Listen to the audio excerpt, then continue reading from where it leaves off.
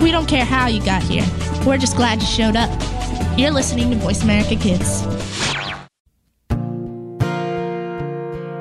Stars could shine between the lines if you would let yourself go.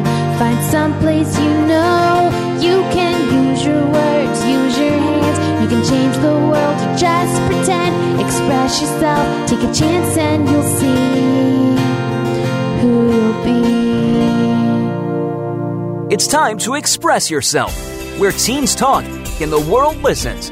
Presented by Star Style Productions as an international outreach program of Be the Star You Are charity. You'll rock to an hour of adolescent fusion with your teen hosts and on-air reporters. Meet and chat with cool celebrities, exhilarating experts, and tenacious teens with subjects regarding anything and everything that you want to know. It's time to kick off the fun with our star teens. Welcome to Express Yourself. The family is one of nature's masterpieces.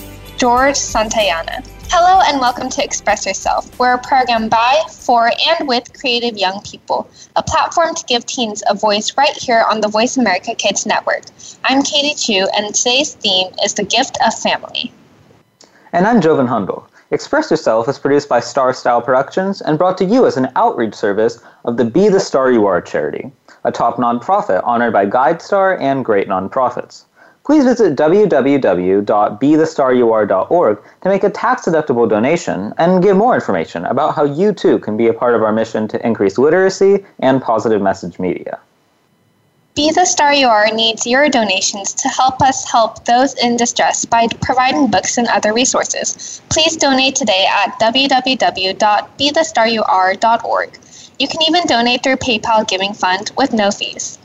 So today we'll be beginning with a chapter about family from the forthcoming book, Be the Star You Are, Millennials to Boomers, Celebrating Gifts of Positive Voices in a Changing Digital World.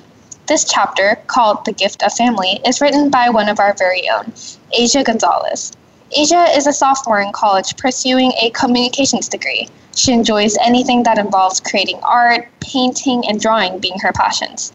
Being on the radio as a host of Express Yourself in her early teen years gave her a love for broadcasting and public speaking, so much so that she decided that it would be a great adventure to become a host for her own show and hopefully a DJ for her favorite station in California. With that, let's jump straight into the chapter. So this is The Gift of Family by Asia Gonzalez. Some of my earliest family memories consist of long drives in our family car.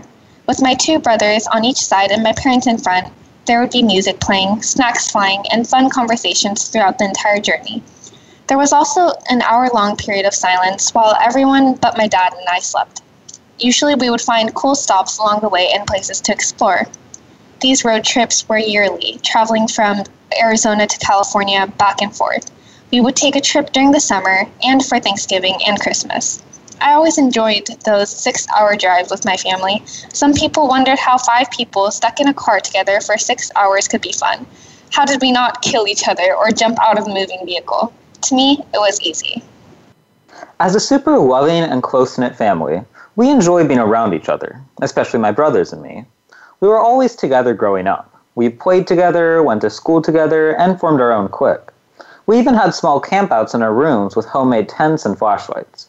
One day, our bus driver started calling us the Gonzalez Gang, and the nickname quickly caught on with everyone else. My brothers and I are inseparable, which some people find odd, but not me. My relationship with my brothers is priceless and precious.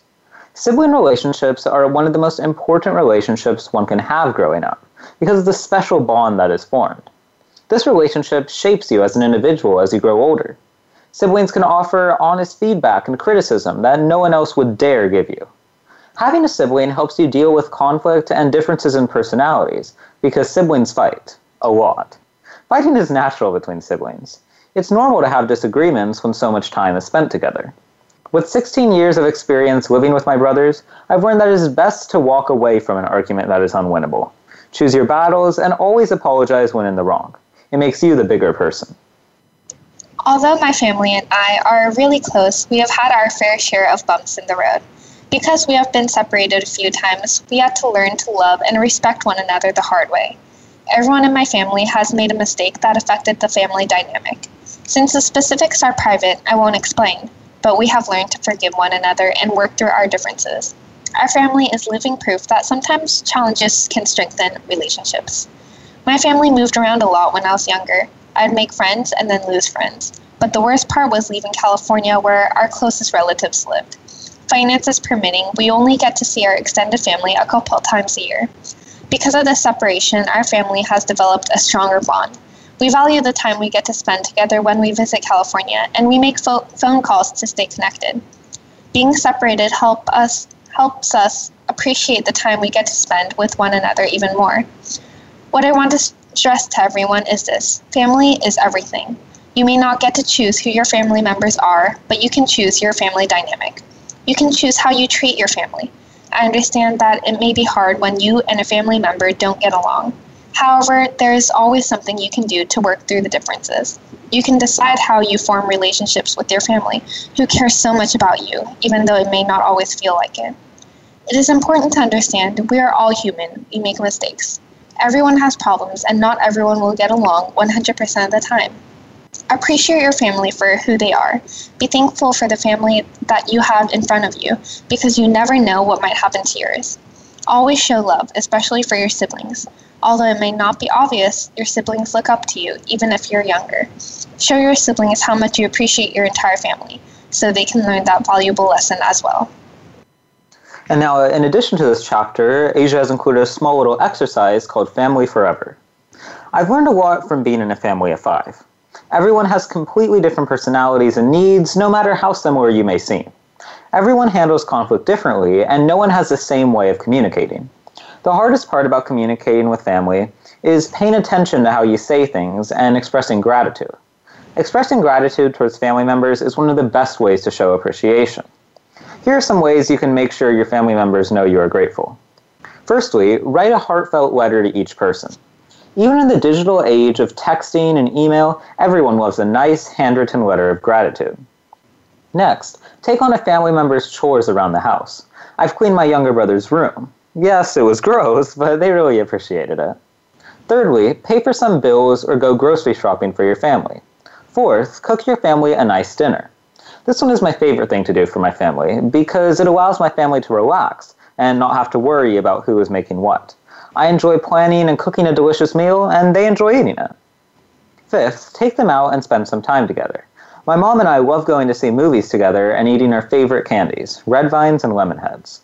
And lastly, just tell them you appreciate what they do for you. A direct thank you is always great to hear. Your family will always love to know how much you love and appreciate them. I encourage you to use some of these ways to show them how grateful you are that you are part of your family unit. In this technological age, we are always busy.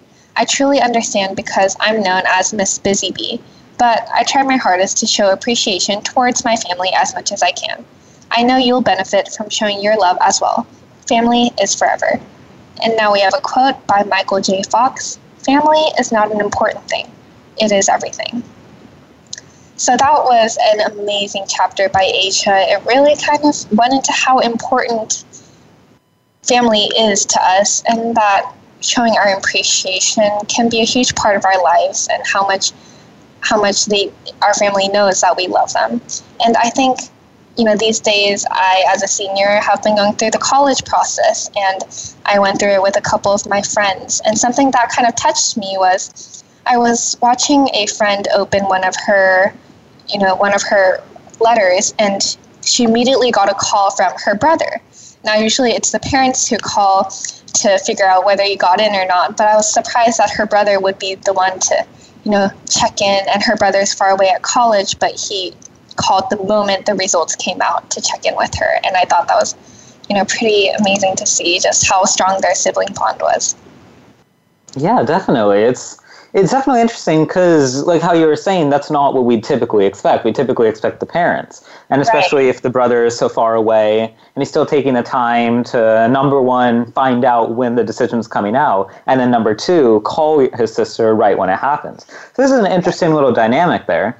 And I think something that was really interesting and popped out to me while reading this chapter is that I I'd consider my family to be, just as close to each other as Asia's family was in this chapter, but it's a totally different dynamic going on. So we're not maybe like outwardly affectionate. We tease each other a lot. We might not seem to be super closely knit, but we definitely are. And so I think it's interesting to talk about how these family dynamics may differ from each other, like whether it's the sibling calling, whether it's the parents calling, all these sorts of things. But at the end of the day, we're all still we're family, and we all have different familial bonds. Right. I definitely agree that, families kind of differ. Like, for me and my brother's 6 years younger than me, so I ended up taking a lot more, you could say, motherly role than perhaps a kind of string sisterly role. I often, put him to bed, I help him out with things, I check that he's done his homework, and, I know a lot of other families who have the same age gap, but they have a much more, sisterly, brotherly-like relationship than, kind of someone who's taking care and overseeing, their younger brother or sister. And I definitely agree with you that families differ across an entire range of, different dynamics. Definitely. And then, another thing that I think is interesting to talk about with this whole familial bond, especially as you said, your senior year in college is soon approaching, is that, just kind of living with a family that's, always helping each other. So in Asia's activity, it talked about, cooking for each other, cleaning rooms and all that sort of things. So it's kind of like helping each other and that sort of relationship that you can have with your family. It really does prepare you then, I think, for when you're living with your college roommates. And so you're kind of helping each other out, you're doing all that sort of thing with these people that, you're just barely meeting for the first time.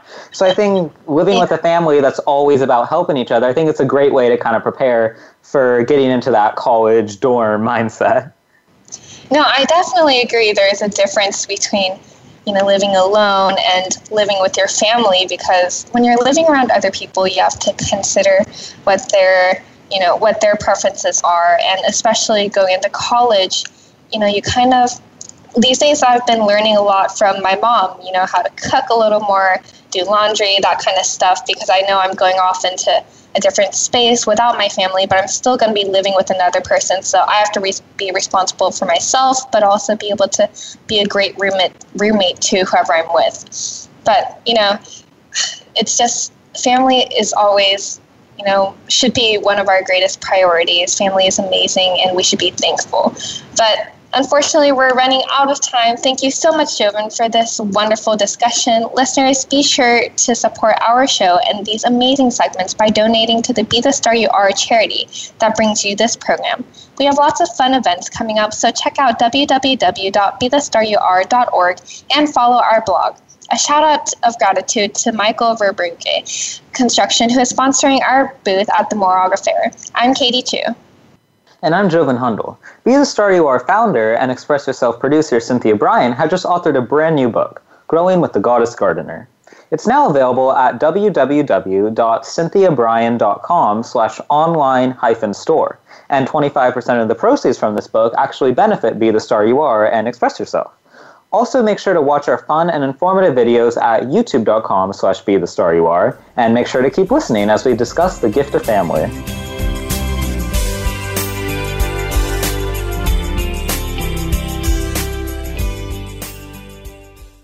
Are you a teen interested in becoming a radio personality? The Positive Message Outreach Program of Be the Star You Are charity trains dedicated young people to be reporters and hosts on Express Yourself Teen Radio. Visit ExpressYourselfTeenRadio.com for information. That's ExpressYourselfTeenRadio.com. Don't forget to tune in to Express Yourself Tuesdays at noon Pacific Time, 3 p.m. Eastern Time on Voice America Kids, where teens talk and the world listens. Sometimes we may sound strange, but remember, we're just kids with opinions. You're listening to Voice America Kids.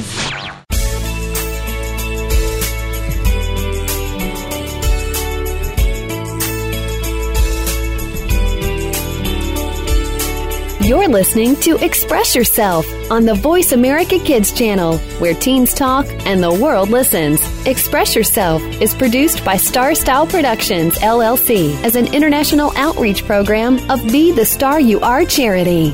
For more information about our show, visit ExpressYourselfTeenRadio.com. Now, back to our Star Teens. Welcome back to our uplifting and inspiring program. I'm Jovan Hundal, and you are listening to Express Yourself on the Voice America Kids Network, which is brought to you by the Be the Star You Are charity. Today's show is centered around the gift of family. And I'm Katie Chu. On the show with us today in this segment is an incredible guest, author Dorothea Jensen. Dorothea Jensen was born in Boston, but she grew up in Chillicothe, Illinois, the same little town where Johnston McCulley, the writer who created Zorro, grew up many years earlier. She majored in English literature at Carleton College and earned a master's degree at the University of New Mexico. She served as a Peace Corps volunteer in South America, tutored refugees in ESL, taught junior high and high school English, and written grant proposals for arts organization. She performed light opera for a number of years in Philadelphia and in Minneapolis, and has, as an author, has written A Bus from Lafayette, The Riddle of Pencroft Farm, and Santa's Izzy Elves series. We're extremely excited to have her here today and are looking forward to learning more about her work. Hi, Dorothea. Hello. We're really grateful to have you here and really excited to, kind of learn about the books you've written and just learn about your work. So just to jump straight in, I have this first question for you. Why do you write historical fiction? Well, first of all, I write it because it was my favorite kind of book when I was a young girl. And there were books I really loved, like The Witch of Blackbird Pond and all the Laura Ingalls Wilder books and so forth. And so when I started writing, I decided I wanted to write a book that kids would love, and it would really hook them on history the way I was when I was young. And also, it brings, I'm a firm believer that historical fiction can really bring history to life in the classroom, or not in the classroom, just whenever a kid reads a historical fiction novel, it can hook them on history, which is my point. So that's Definitely. it. Oh, sorry, go ahead. Go ahead. I'm done. Oh, no, I was just going to say, yeah, I definitely agree. I feel like reading historical fiction novels personally when I was younger, it really sparked a love of history for me as well. And so I wanted to ask you then, how exactly does your writing process change then if you're writing historical fiction versus any other genre? Well, the biggest difference, of course, is the obvious one, that I have to do tons and tons, and let's face it, years and years of research. Because when you're making a historical fiction novel, it's sort of like creating a virtual reality. So that you paint a picture, you have to know when your characters look around their kitchen, what are they going to see? What are they going to eat? How do they cook their food? What are their schools like? That kind of thing. So that you can sort of look around and you will see something that's 150 years old, basically. So I consider it a virtual reality, not unlike those things you put on your eyes and you can look 360 degrees. So anyway, but it takes a long, long time to do the research. I never really realized how much you need to know about that era, especially for historical novels. Like, you need to know whether your character is going to turn around and see this kind of building versus, a building today. So you really do need to know everything about that time period. It's true. And I have to say that it was easier for me when I was younger. I have to admit, I'm getting older and my memory isn't quite as sharp as it used to be. So I do a lot of research, but then what I have to do before I sit down and write a particular chapter, for example, is I have to look at what I need just for that chapter because I don't remember it from before. So anyway. My other writing is rhyming Christmas poems, sort of like 'Twas the Night Before Christmas. It's sort of that kind of rhythm. And I started the first one. I actually started writing it almost 30 years ago. I never published it. I just wrote it because I wanted to write it, And one thing led to another. And I found that writing rhyming verse like that comes very easily to me, which is a big change from writing historical fiction. Yeah. And I don't understand why that happens. I don't know. I just sit down and it pops into my head. In fact, my grandsons, one time several years ago when they were pretty little, they were having a little chat about my Izzy Elves books. And the older one explained very seriously to the younger one that Grammy has elves who live in her head and tell her what to write. And I thought, well, yeah, I guess that's as good an explanation as anything else. Yeah. How else do you explain it? Right. And I also find that writing several different kinds of books at the same time can be very helpful because for example, I wrote A Bus from Lafayette at the same time that I wrote Frizzy the SAD elf. And I have to know that SAD stands for Seasonal Affection Distress. This is an elf who cuts and curls Christmas doll's hair, and every year when Santa takes the dolls away, she gets very depressed. So she decides to change her job. Anyway, so both of these books, and at the same time, I was living in 1825. So if I get stuck writing one kind of a book, I'd sort of pick up the other one, and it would unstick me.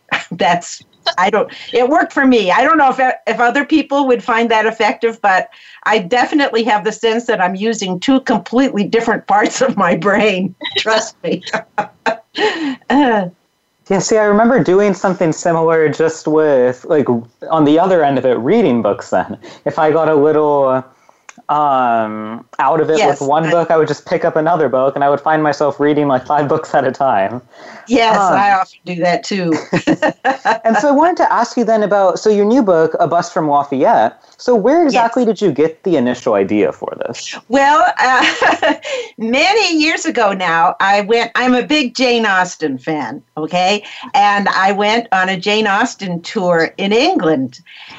And we drove around England to every place she'd ever lived and every place she ever said a story and so forth. So we spent a lot of time in a bus. It was a great tour, by the way.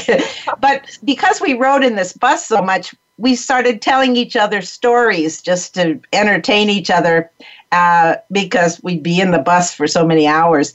And I always thought at the time it was a little bit like Canterbury Tales because we were on a pilgrimage.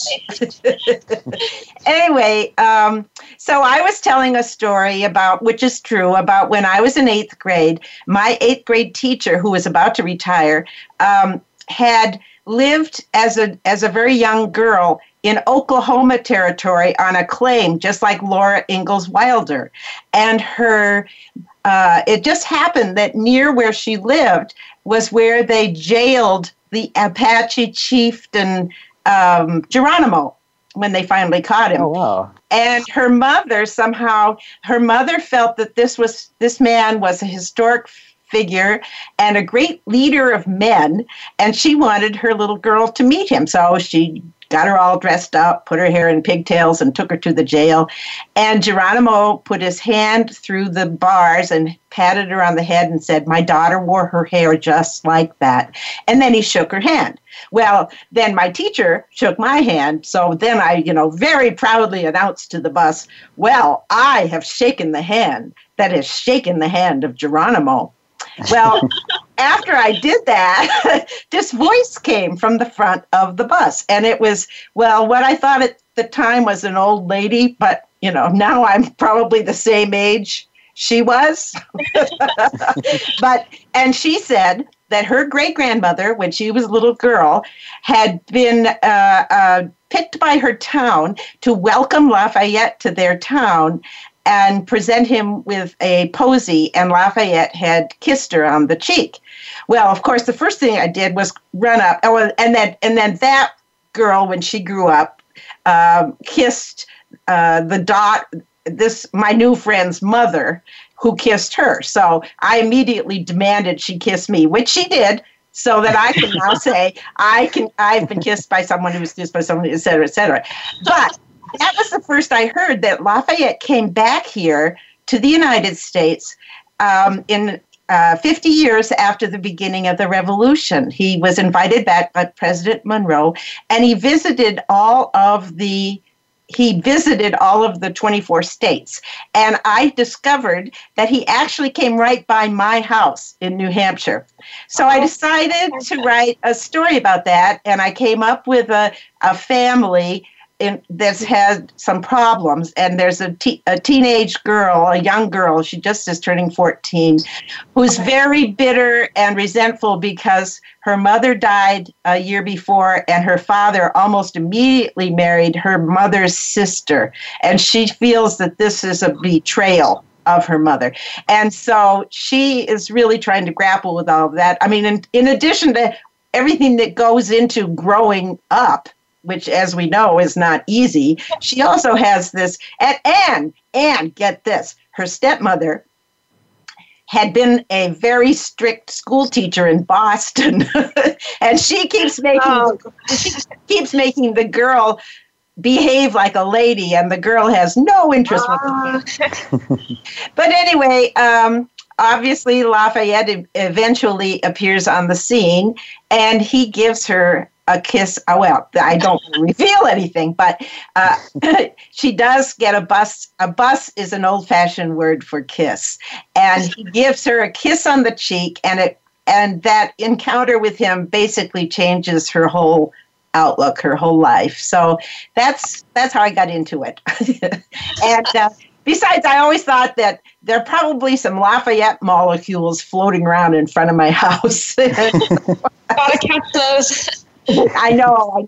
So, and the more I read about him, the more I loved him. He was just an incredibly charming, brave, seminal figure in our revolution. And if you read about him, you eventually come to really appreciate him. So.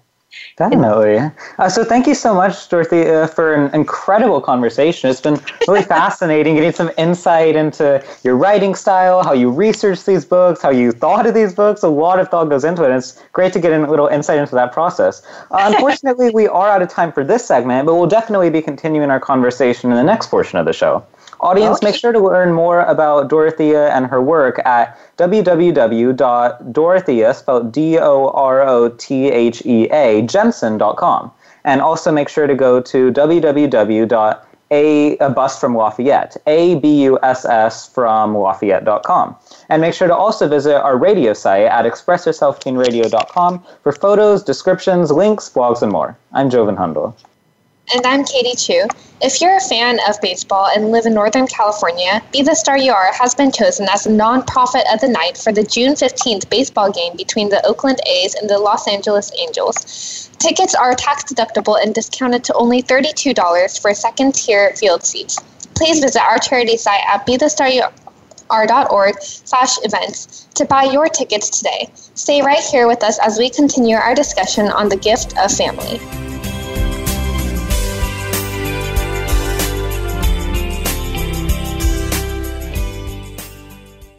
Show the world your smile.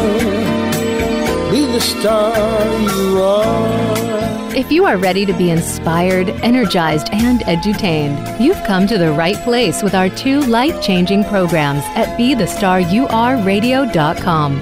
Live every Wednesday at 4 p.m. Pacific on the Voice America Empowerment Channel. It's our lifestyle show, Star Style, Be the Star You Are, with hosts Cynthia Bryan and Heather Brittany. On Tuesdays at noon Pacific, Teens Talk and the World Listens on Express Yourself Teen Radio on Voice America Kids. Come play with us at BeTheStarYouAreRadio.com. We didn't invent Kid Talk, we perfected it, and at a very young age. You're listening to Voice America Kids.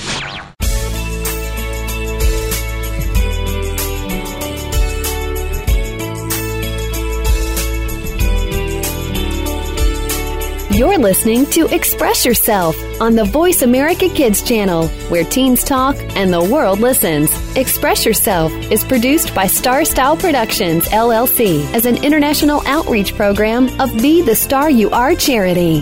For more information about our show, visit ExpressYourselfTeenRadio.com. Now, back to our Star Teens. Thank you for staying with us here at Voice America Kids. I'm Katie Chu, and our program is Express Yourself, giving youth across the world a voice to be listened to.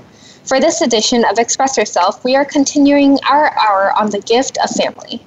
And I'm Joven Hundel. Back on the show with us is author Dorothea Jensen. Dorothea was a voracious reader as a girl, so much that she read in closets to get away from noisy family. She liked to write, but didn't actually try to write anything for publication until she was in her mid-30s, almost 40 years ago. She writes things similar to books she loved when she was young, Laura Ingalls Wilder, The Witch of Blackbird Pond, Dr. Seuss poems, and so on. She has 10 published books now, all award-winning in some way or another, and she hopes to finish at least 2 more in the next year or 2. And to begin this next segment, here's some insight into a few of her works. A Bus from Lafayette is about a 14-year-old girl named Clara Hargraves with a few big problems. She has a new stepmother who used to be her old maid school teacher aunt, like we talked a little about in the last segment, and she has red hair, which means she is constantly teased. During the last week of June 1825, her small New Hampshire town is abuzz about the Revolutionary hero Lafayette's visit to the state. With all that's happening, Clara might find that her problems are not quite so terrible after all. Another of Dorothea's works, The Riddle of Pencroft Farm, was an International Reading Association Teacher's Choice selection and a Jeanette Fair Award winner. It was also a master list selection for the William Allen White Children's Book Award, the Rebecca Caudill Award, the Mark Twain Award, the South Carolina Children's Book Award, the Hoosier Young Readers Award, and the Sunshine State Young Readers Award. The Riddle of Pencroft Farm also won first place in the historical fiction category of the 2014 Purple Dragonfly Book Awards, 25 years after its original publication. With that awesome biography, let's welcome Dorothea back onto the show. Okay, I'm here. And so I wanted to just go right into it again and talk now about your first historical novel for young readers, The Riddle of Pencroft Farm. So what differences have you encountered in your writing and published experiences with The Bus from Lafayette and with The Riddle of Pencroft Farm? Have things changed over the years? Are they rather similar? Well, it's been a completely different experience apart from the actual sitting down and writing. First of all, the internet has made a huge difference because when I wrote The Riddle of Pencroft Farm, I actually lived in Minneapolis and could go to the huge public library in downtown Minneapolis to do research. Then I moved to a rural part of New Hampshire. I live in a very small town in New Hampshire, and there really wasn't much here for doing research. And then the internet came along. So that was very helpful. It also, and I also started using computers to do the composing, the editing, that whole thing, which was, I did actually have a computer on which I wrote The Riddle of Pencroft Farm, but it was a very primitive thing called an Osborne. I think it's probably in a museum now. Anyway, but also I use the internet to spread the word about my book. And even though I'm in my early 70s, I've managed to learn how to do quite a lot. I have an online platform that's quite extensive, and I've had almost 250,000 hits on it so far. And wow. My friends all think I'm a genius, and I say, well, no, I'm just barely scratching the surface. I know enough to know that I don't know much, you know. Anyway, but it also, the other thing that was different is that because of the computer, and because of the fact my son is actually a filmmaker and could tell me what to do for equipment and so forth, I was able to set up a home studio, recording studio, and make my own audio book. My publisher agreed that I could do it myself because I used to do a lot of acting. So it was fun. I just pretended I was reading to one of my kids or, you know, something like that.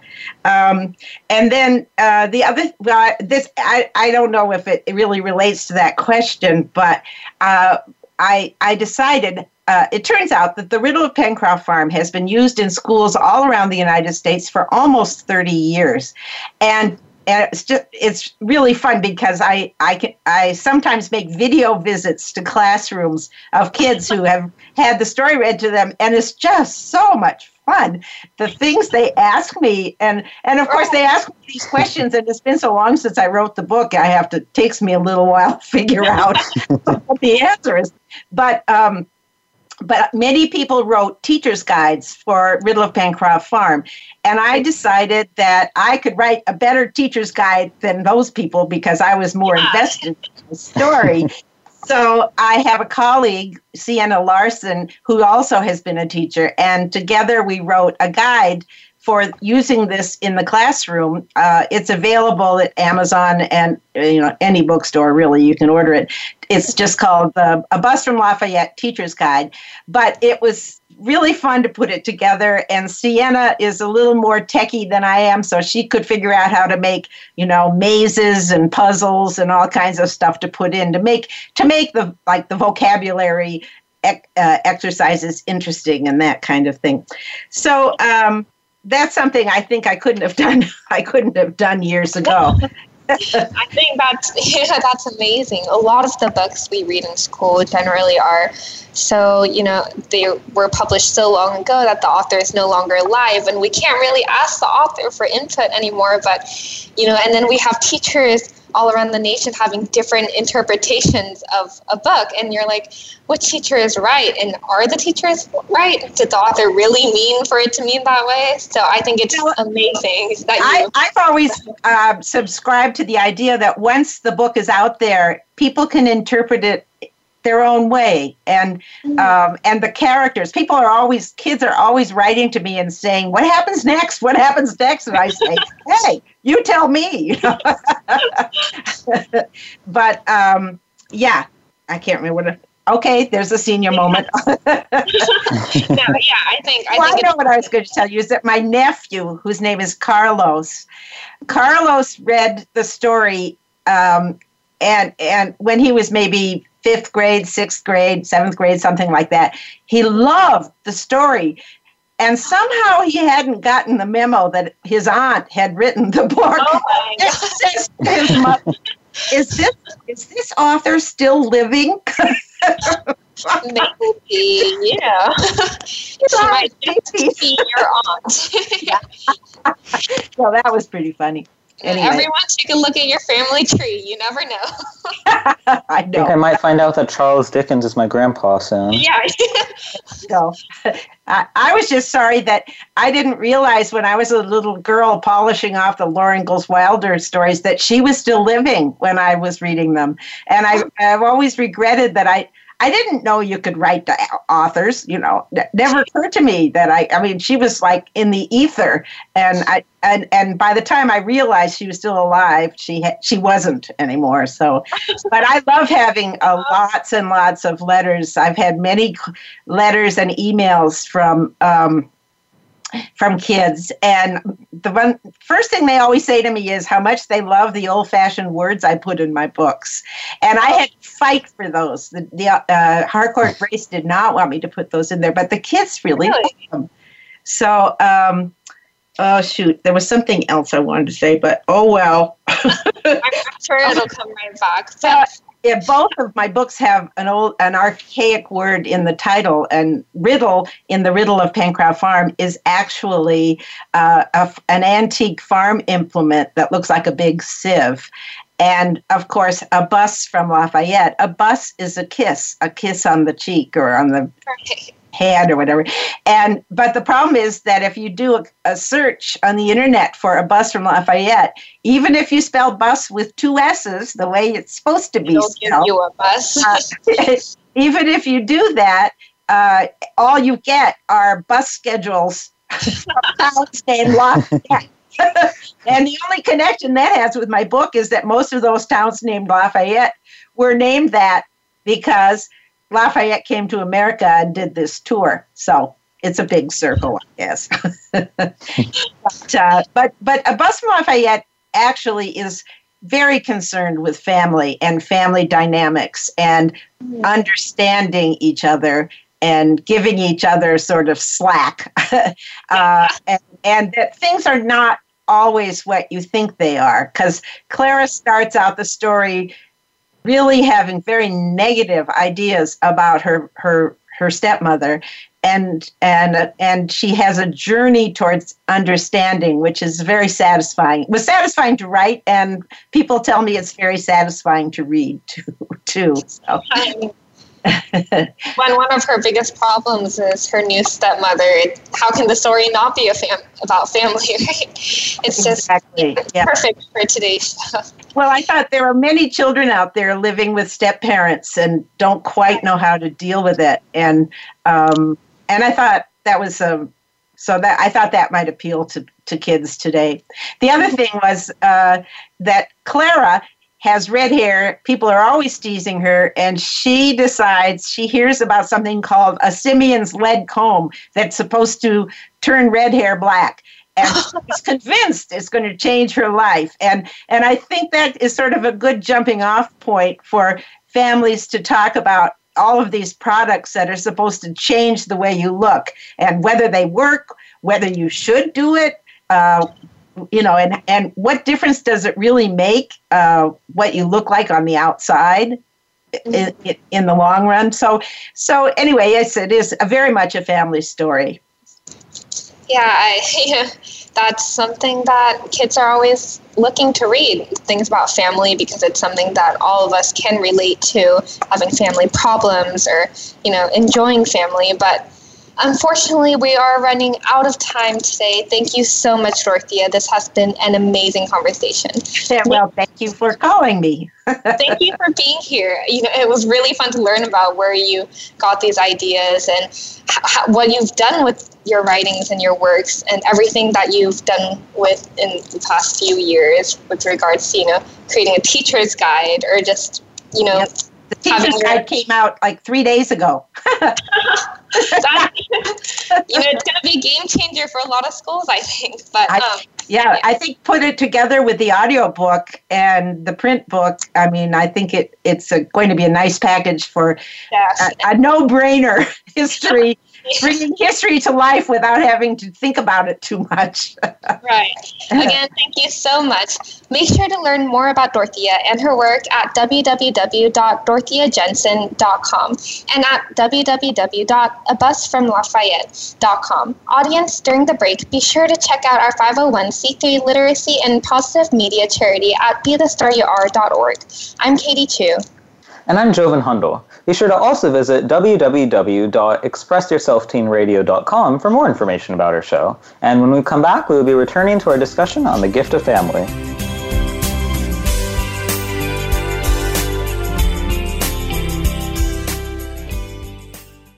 Are you a teen interested in becoming a radio personality? The Positive Message Outreach Program of Be the Star You Are charity trains dedicated young people to be reporters and hosts on Express Yourself Teen Radio. Visit expressyourselfteenradio.com for information. That's expressyourselfteenradio.com. Don't forget to tune in to Express Yourself Tuesdays at noon Pacific Time, 3 p.m. Eastern Time on Voice America Kids, where teens talk and the world listens. The longer you listen, the later it gets. You're listening to Voice America Kids.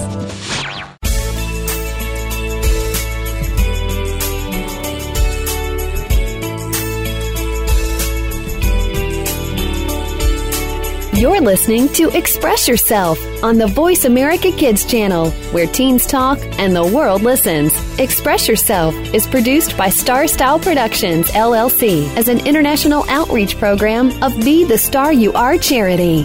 For more information about our show, visit expressyourselfteenradio.com. Now, back to our Star Teens. Welcome back. Thanks for staying with us here at Voice America Kids. I'm Jovan Hondo on Express Yourself, and today's hour is all about the gift of family. And I'm Katie Chu. We're finishing off today's amazing show with another story about family, one that'll really just touch your heart. This one is written by our very own amazing host and reporter, Brigitte Gia, who sadly could not be here today. So to set the tone, we have a preamble to the story that she wrote that begins to dive straight into really what we consider the heart of family. So we'll just jump right in. When you love someone, you'll do anything and everything to make them happy. You'll sacrifice your pride, your respectability, your morals. You'll throw yourself into the depths of hell for them. Although I haven't yet experienced anything of the sort towards a significant other, I feel the same way towards my family. My parents sacrificed a life of immediate wealth and stability to raise me in North America. They learned English in 3 weeks, packed their bags, and left with educational degrees that turned out to be worth little in a Vancouver suburb, with a different civil engineering code for my dad and financial system affecting my mom's career altogether. They've done everything they can to ensure that I get the best life and the best education. When my dad was working towards a master's in computer science, he resorted to chopping oranges in the back of a restaurant to make ends meet. My mom stayed up, without resting, with a 102-degree fever to help me study for a placement test that would put me in an accelerated class. In short, there's no lengths they wouldn't go to for my success. So I want to be successful for them, no matter what it takes. Every time I expressed this thought to a peer, I met with comments along the lines of, "You're insane," or "You'll have to break free of your parents." Well, someday, you know. But to me, there is nothing I can ever do to repay my parents for the sacrifices they've made to get me where I am. To be absolutely honest, I don't mind if I'm coughing up blood and exhaustion by the end of senior year in my efforts to go somewhere they'll be proud of, because they've done the same for me. But sometimes you don't see eye to others, even if they're the ones closest to you. I'm excited about potentially going into humanities and/or social sciences in college. I enjoy science, but I've always been much more interested in the literary side of things. But as a student striving to reach the top, I've enrolled in numerous high-level science classes. And because students enrolled in certain STEM majors are ensured job security almost immediately after undergraduate and graduate school, my friends and family have hinted several times at my choosing that specific path. Personally, though, I know that I would suffer as a chemist or a cubicle dweller. I want to go out into the world and explore to the tips of every continent. And how can I possibly hope to do that with a 3-day paid leave? An exaggeration, of course, but only by a little. I've always wanted to make my career in a field like ancient history or international relations since childhood. And I don't see any happiness in choosing money over my dreams. I might be a lunatic who should consider an actual livelihood. But I refuse to give up on my search for a career I'll find lifelong joy in. So as a daughter, I want to accept and strive to achieve my parents' wishes for me in life. But I also have a desire to become free and independent. And these two driving forces in my life are always at odds with each other. I'm no longer sure of what I should do with my life. Namely, I don't know whether to choose a life career for my parents or for myself. My heart and popular opinion have both decided on the latter. But disregarding my parents after they have sacrificed so much to give me a better life is out of the question for me. They broke their backs to place me into this world. Shouldn't they have a say in where it's headed? My personal interests and my parents are so far from one another that I might as well be choosing between the North and South Poles. I've switched between the two life paths so often that I'm no longer certain of the right one for me, and that uncertainty is reflected in the following short story. This piece, titled Like a Plucked Chicken, was written during a rather harsh period of Brigitte's life. It was submitted to and published by the Blue Marble Review literary magazine in 2016 under the pseudonym B. Jang due to the personal subject matter. There's nothing better, in your eyes, nothing better in the world than an hour of twirling to music in your room. Alone, nothing to worry about, no motives or pressures, you dance for the sake of dancing and nothing else matters. You deep cleaned your room a year or two ago, so you have enough space and a visible dance floor. And you're happy in that hour, voices and beats washing over you like waves of sand. But you have to be quiet about it, because your parents might find you kicking in a circle like a plucked chicken in your room. You're not sure what to make of your parents. Sometimes they love you, and sometimes they hate you. And you don't do drugs or drink alcohol or shoplift, so you assume that they're at least marginally proud of you. But you can never be sure. Maybe they think you're crazy. You definitely know that they still think of you as a kid, but they like to ask you whether you'll major in biomedical engineering, and no one asks a kid those kinds of questions. When you were small, your mother fed you almanacs and math books like tax returns into a paper shredder. She told you it'll make you smarter, but you struggle to earn A- at each semester's end.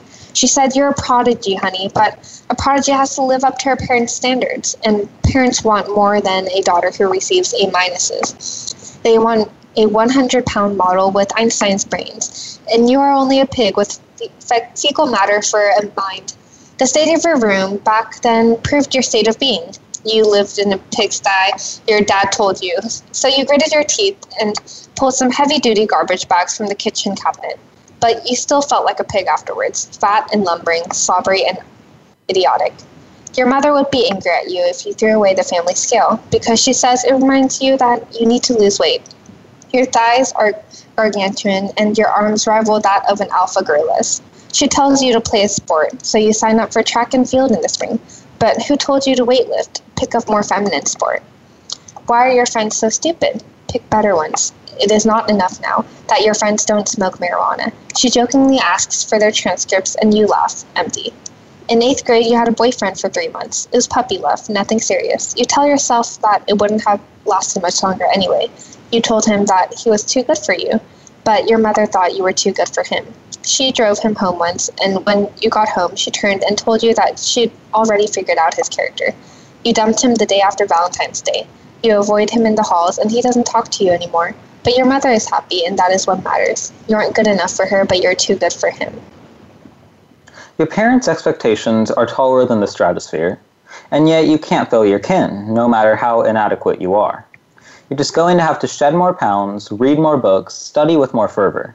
You love your parents, and you'll fulfill their wishes if it kills you. Classical music makes you smarter, said a health expert in a video your mother forwarded to you. Her second text read, so do it. You listen to Mozart and Dvorak until your brain bleeds key changes. Classical music will get you to an Ivy League, she says, so you replace your Fall Out Boy playlist with Beethoven. The best way to lose weight is dancing in your room, your mother said. You'll be having fun and shedding pounds. So now you twirl to a playlist to shed pounds, and you twirl to classical music. Wow, I thought that was a beautiful piece. You know, even if, not all of us might share the exact same experiences that Brigitte was talking about, there are a lot of shared quandaries, whether it's with our parents, with ourselves, that we all kind of have to go through. And I think Brigitte did an amazing job of summing those up and giving her own take on them. I definitely agree. Something I was really surprised to learn recently was we have this girl at my school, and everyone knows she's going to be valedictorian. She is, the most amazing student. She's always in charge of everything, and she's just so responsible. So we all figured, wow, her mother must be so proud of her. But one day someone goes to our house for, just to hang out with her, and they come back and they go, you know what? I don't think her parents know about everything she does for the school and everything that we see her as. And I was just surprised to hear that. It's just, everyone has their relationships with their parents, and it's all different for us, and we don't know how our parents think of us, or how other people's parents think of them. Yeah, you made some really good points there. And so thank you so much, Katie, for an awesome conversation and for also such an awesome show today. With that, however, it is sadly time to say farewell. We give our thanks to Star Style Productions, Cynthia Bryan, Be the Star You Are, and our Voice America Kids crew, especially our voice engineer, Josh. Thanks to our guests and reporters from across the world, and thank you to you, our listeners, for making us a top-rated program. I'm Jovan Hundal. And I'm Katie Chu. You have been listening to Express Yourself, an on-air global community where teens talk and the world listens.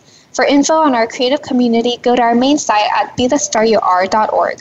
Until next week, remember, be kind, love your family, and be here. Speak up, speak out, and express yourself. Thanks for joining us this week on Express Yourself, produced by Star Style Productions, LLC, as an international outreach program of Be the Star You Are charity. For more information about our show, be sure to visit ExpressYourselfTeenRadio.com. Please join us again next Tuesday at noon Pacific Time, 3 p.m. Eastern, when teens talk and the world listens, on the Voice America Kids channel. Until then, remember to express yourself. Stars could shine between the lines if you would let yourself